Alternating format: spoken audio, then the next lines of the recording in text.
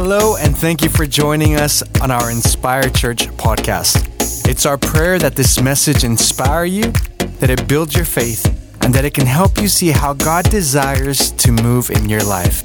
Enjoy the message. Well, I want to just share with you for a few minutes this morning a thought. Now, this is kind of a thought. It's a little backwards, maybe thought, but I just have this thought.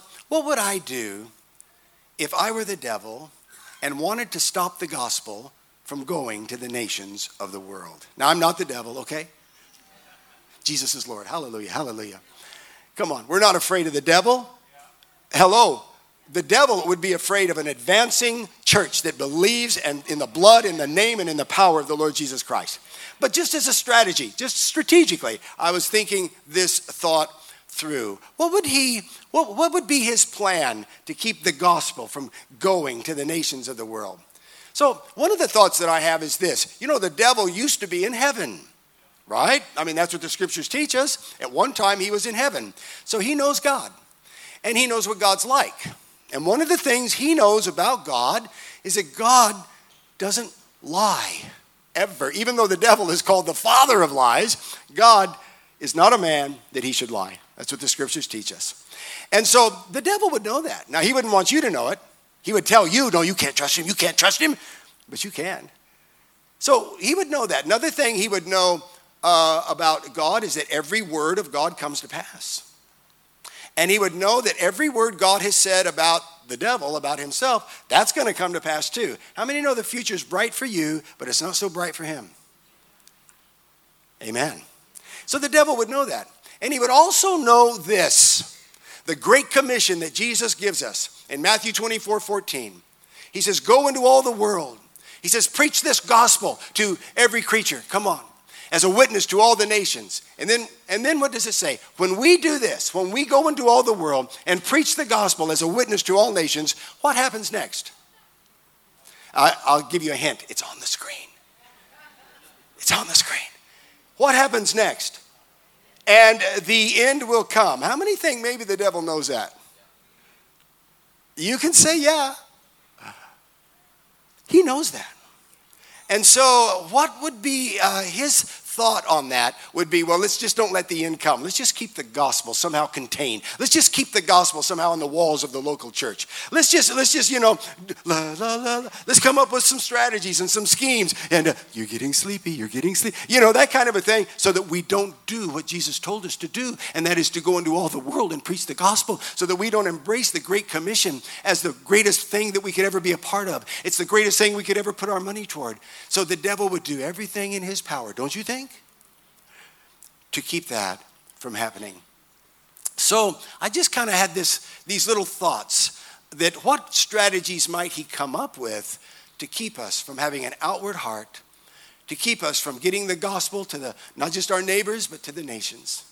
What kind of strategies might he use? And actually maybe would even work and be pretty effective.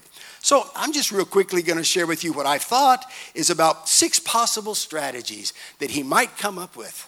And 6 is a good devil number, don't you think? 666. If we had more time, if I had more than 23 minutes, I could go to all 666 of them. Am I weirding you out? Am I spooking you out? Just 6. So here's my first strategy, I think, that if I was the devil, I might try to implement, and that is this. I think what I would do in the local church today is I would seek to marginalize missions. You know, take it off the main page and put it down in the margin somewhere. You know, take it off the most important thing that we could probably ever do and just get it down there, bury it somewhere in all of the busyness and all of the lots of activity. And I would kind of departmentalize missions. Don't make it the passion of the church. Don't make it the focus of the church. Just make it a little department somewhere. Put it right down there next somewhere to the Women's Quilting Society. Not that there's anything wrong with the Women's Quilting Society. No, I think I would really have every resource in my arsenal to just make it not that big of a thing. Just do all I could to keep it from becoming the first priority of the local church. You know, it's okay to have a missions department, just don't have a missions dynamic. It's okay to have a missions program, just don't have a missions passion. No, it's okay to have a missions conscience, just don't have a missions commitment like we're going to be doing here in about 20 minutes. A real commitment so that other people can receive in the nations of the world. No, I think I would marginalize missions. And I think if I were the devil, I would probably bear all of my resources would come to bear to do that very thing. As a matter of fact, I would be very focused with this thought. Keep the main thing from becoming the main thing. For me, if I were the devil, my main thing would be to keep the main thing from becoming the main thing. How many know what Jesus told us to do, to go into all of the world? That is the main thing. Come on, everything we do in church, we don't even need to be in church to do. We praise, we worship, we preach, we proclaim, we fellowship. It's all going to be better in heaven. But the one thing we will never do in heaven is get the gospel to perishing people. That can only be done now. And that is the main thing for the Church of Jesus Christ in the earth today. So I would marginalize missions. I think the second thing I would do is I would do everything in my power to get Christians to focus on this world, not the next world. Right here, right now, live for the temporary.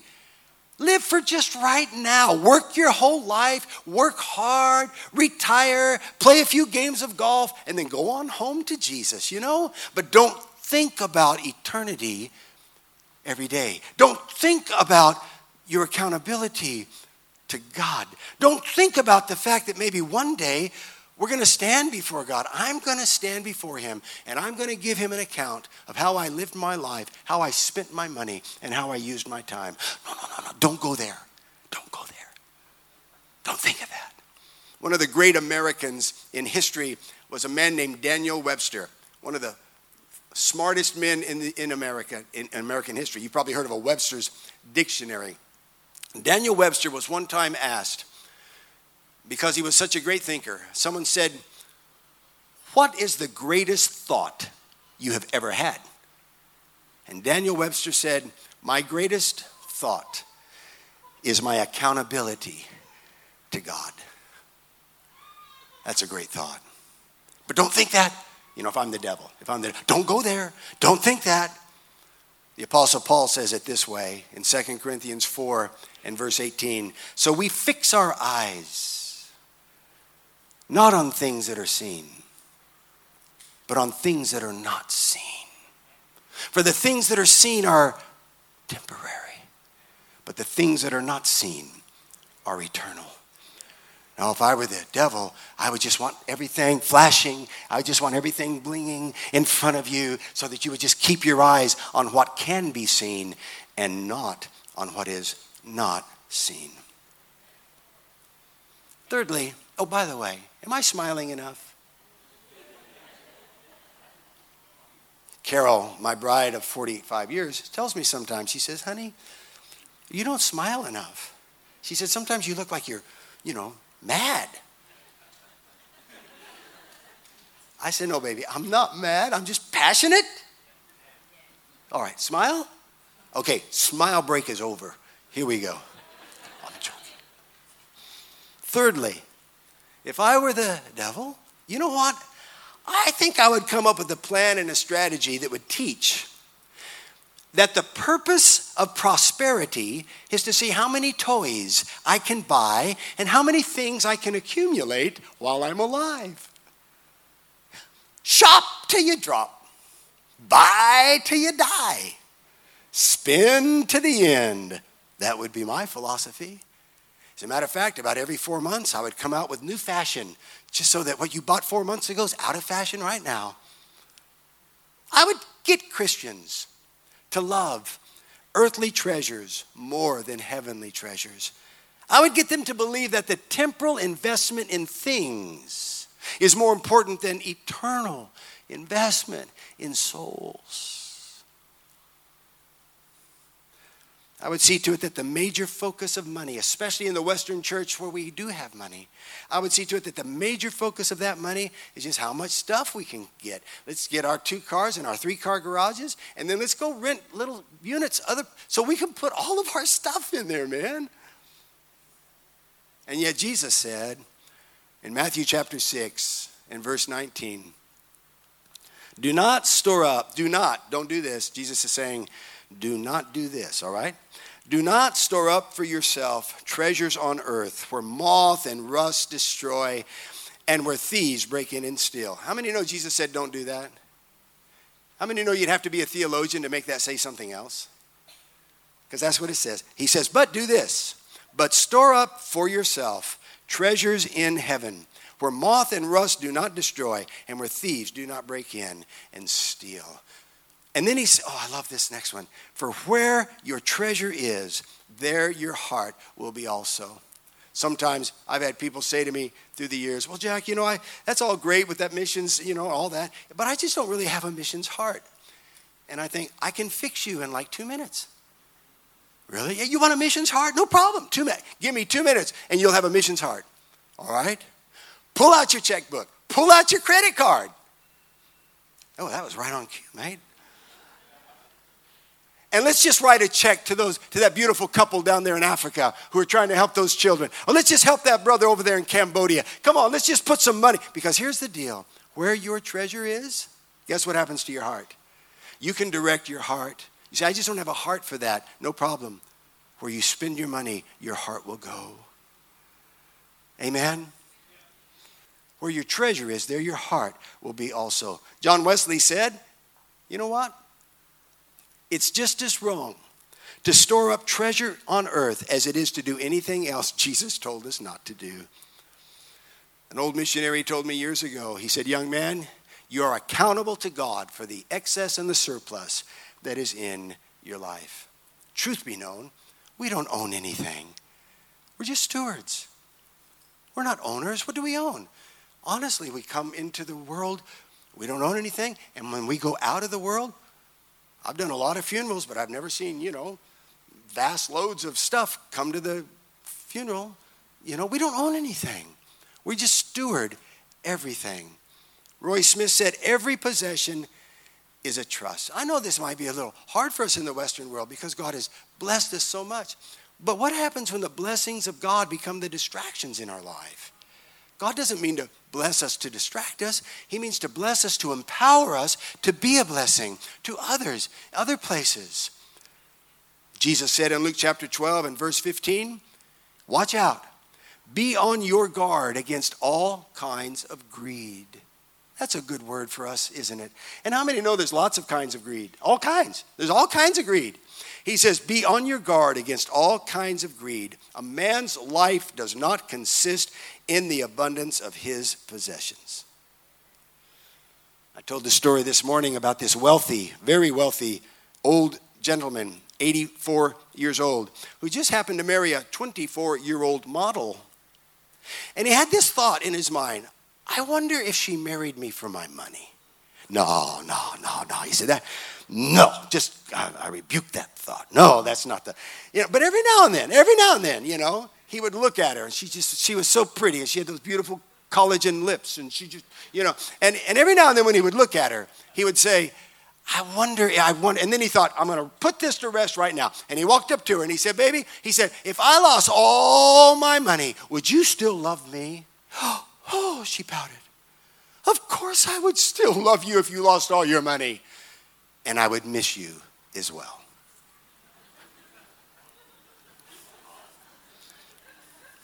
Fourthly, help him, Lord, help him.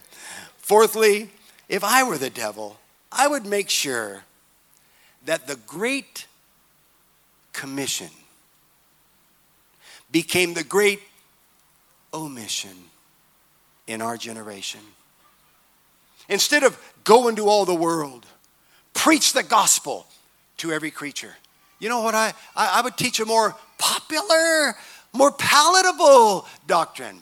I would preach, stay at home, build beautiful facilities, and teach yourselves over and over and over again to be his disciples.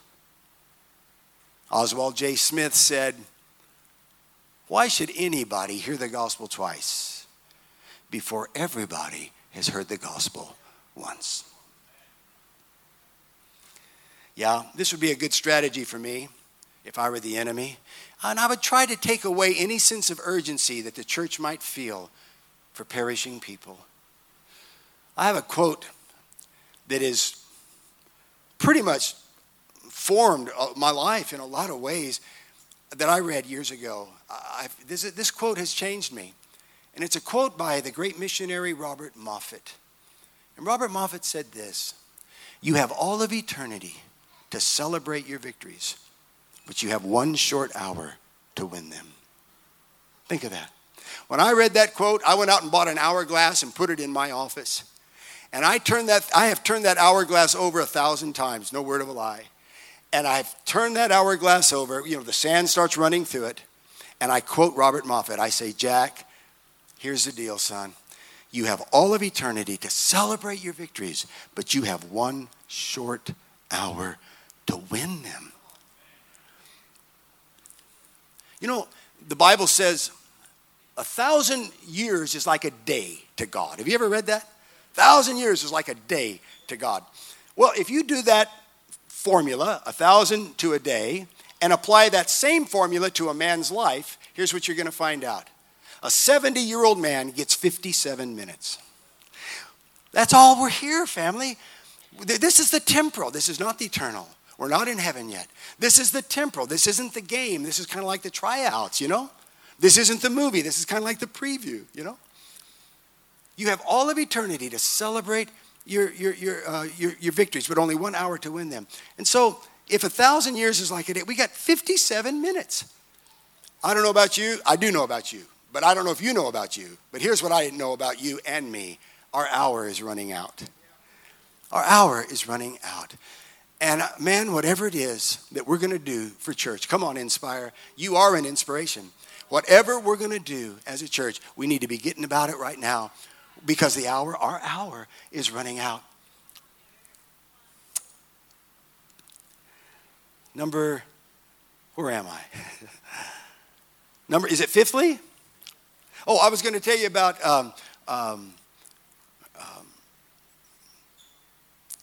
messing with people's schedules and time. That's what I would do with the devil. I'd try to get priorities to not seem like priorities, and things that really aren't priorities, I try to get them to be priorities. As a matter of fact, I think that would be my easiest job if I were the devil. It's kind of like I heard the story of this woman who went to the grand final, and she sat there. She had 2 seats. One of them was empty, and she sat there all by herself, watched the whole amazing grand final in 2 of the best seats. And finally, the guy behind her said, "I know it's none of my business. I shouldn't be asking this, but why in the world has one of the best seats here sat here empty?" She said, "Oh, look, that seat belonged to my husband, but he passed away." "Oh," he said, "oh, I'm so sorry to hear that." He said, "But why isn't, a relative sitting in it?" She said, "Beats me. They all insisted on going to his funeral." It would be easy to mess up people's priorities. That's all I'm trying to say with that little story. Fifthly, if I were the devil, I would encourage Christians that all they really need to do is just pray for the harvest. That's all.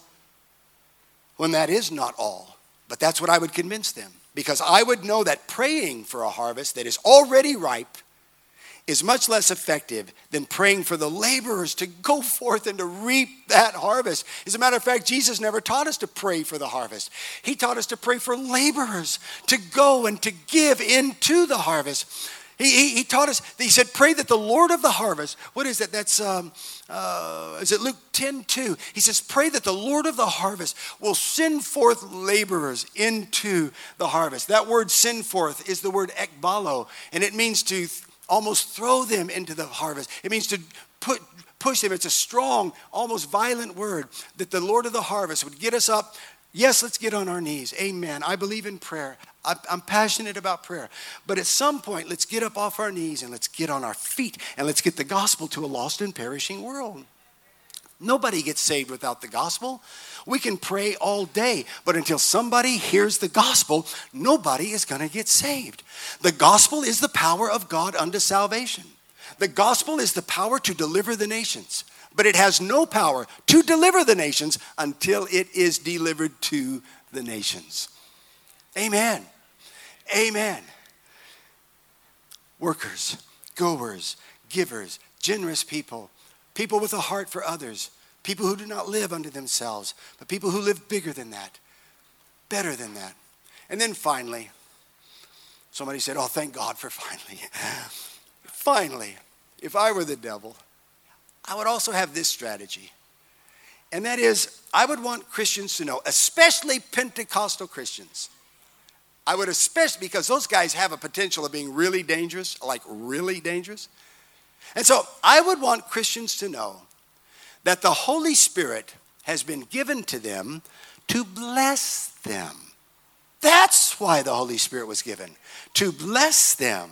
And I would see to it that there is a bless me focus in the church. You know, bless me, anoint me, appoint me, prosper me, help me, heal me, deal me, fill me, thrill me, teach me, reach me, enlighten me, build me, encourage me, inspire me, saturate me, satisfy me, satiate me, appease me, please me, give me, grant me, grace me. Hallelujah for me. Okay, that's enough of me talking about me. Why don't you talk about me? You see, if I were the devil, I would not want Christians to know that the Holy Spirit has been given not only, come on, I love the Holy Spirit, not only to bless me, but to empower me to fulfill the Great Commission in my lifetime. He's given me the Holy Spirit that I would have the power to be a witness unto him in Jerusalem and Judea and Samaria and to the furthest parts of the earth. Jesus said in Acts chapter 1 and verse 8, but you shall receive power when the Holy Spirit comes upon you, and you shall be my witnesses in Jerusalem and Judea and Samaria and to the ends of the earth. But how many know the Holy Spirit wasn't just given for our enjoyment, but for our employment? And you know the word here, witness, is the Greek word martys. The Holy Spirit will give us the power to be martyrs, that we would have the power to die to ourselves, that we would have the power to give beyond ourselves, to go beyond ourselves, to do what is not natural for us to do, that the Holy Spirit would empower us to get the gospel to perishing people all over the world. Well, there you go. That's the strategies I think I would come up with if I were the devil. And they've worked pretty good. Those strategies have been fairly effective in different places. But I gotta say before I close, the devil is in a real big trouble right now. He's in a heap of trouble. His time is so short right now. Brother, there's never been a church in the earth like the church that exists right now in this day and in this generation. Honestly, I've watched with my own eyes in the last couple of decades harvest happen. Harvest is happening. Harvest all over the earth. Harvest is happening. Harvest is happening. Do you realize that in the 20th century, the gospel went to Africa in 1901, and by 1999, over 50% of the continent of Africa converted to the Lord Jesus Christ. That is unprecedented. That has never happened before. It is harvest. The church of Jesus Christ is no longer falling for the lies and the deceptions and the strategies of the enemy. The church of Jesus is rising today with a passion for him. You know, Jesus told us to go into all the world. And then Jesus said, and if you love me, you will obey me. Can I tell you, that is my entire missiology. That is my entire theology for missions. Here it is. Jesus told us to go. And Jesus said, if you love me, you will obey me. You just passed the Jack Haynes School of Missiology right there. Because that's all I know about missions. This is what he commanded us to do. This is what he told us to do. And he said, now if you love me, you will do it. You will do it. And I'm telling you, there is a church in the earth today that loves him. There is a church in the earth today that gives and that goes. Right now, every 7 weeks in Latin America, 1 million people are being born again.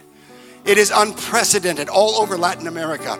Half of many of the nations right now in South America are already Christian. Think of what's happened in Papua New Guinea just in our time, just in our lifetime, or South Korea, and let alone China. And God, we pray for China today. But the revival that is sweeping China, nothing like it has ever been seen before in the history of the world. Missiologists will tell you that 35,000 Chinese people a day are being born again, 1 million a month. But the latest statistic I just read on a missions website said this: in China, right now, as I speak, for every baby that's born in that largest population on earth, For every baby that's born in China, 9 Chinese are born again.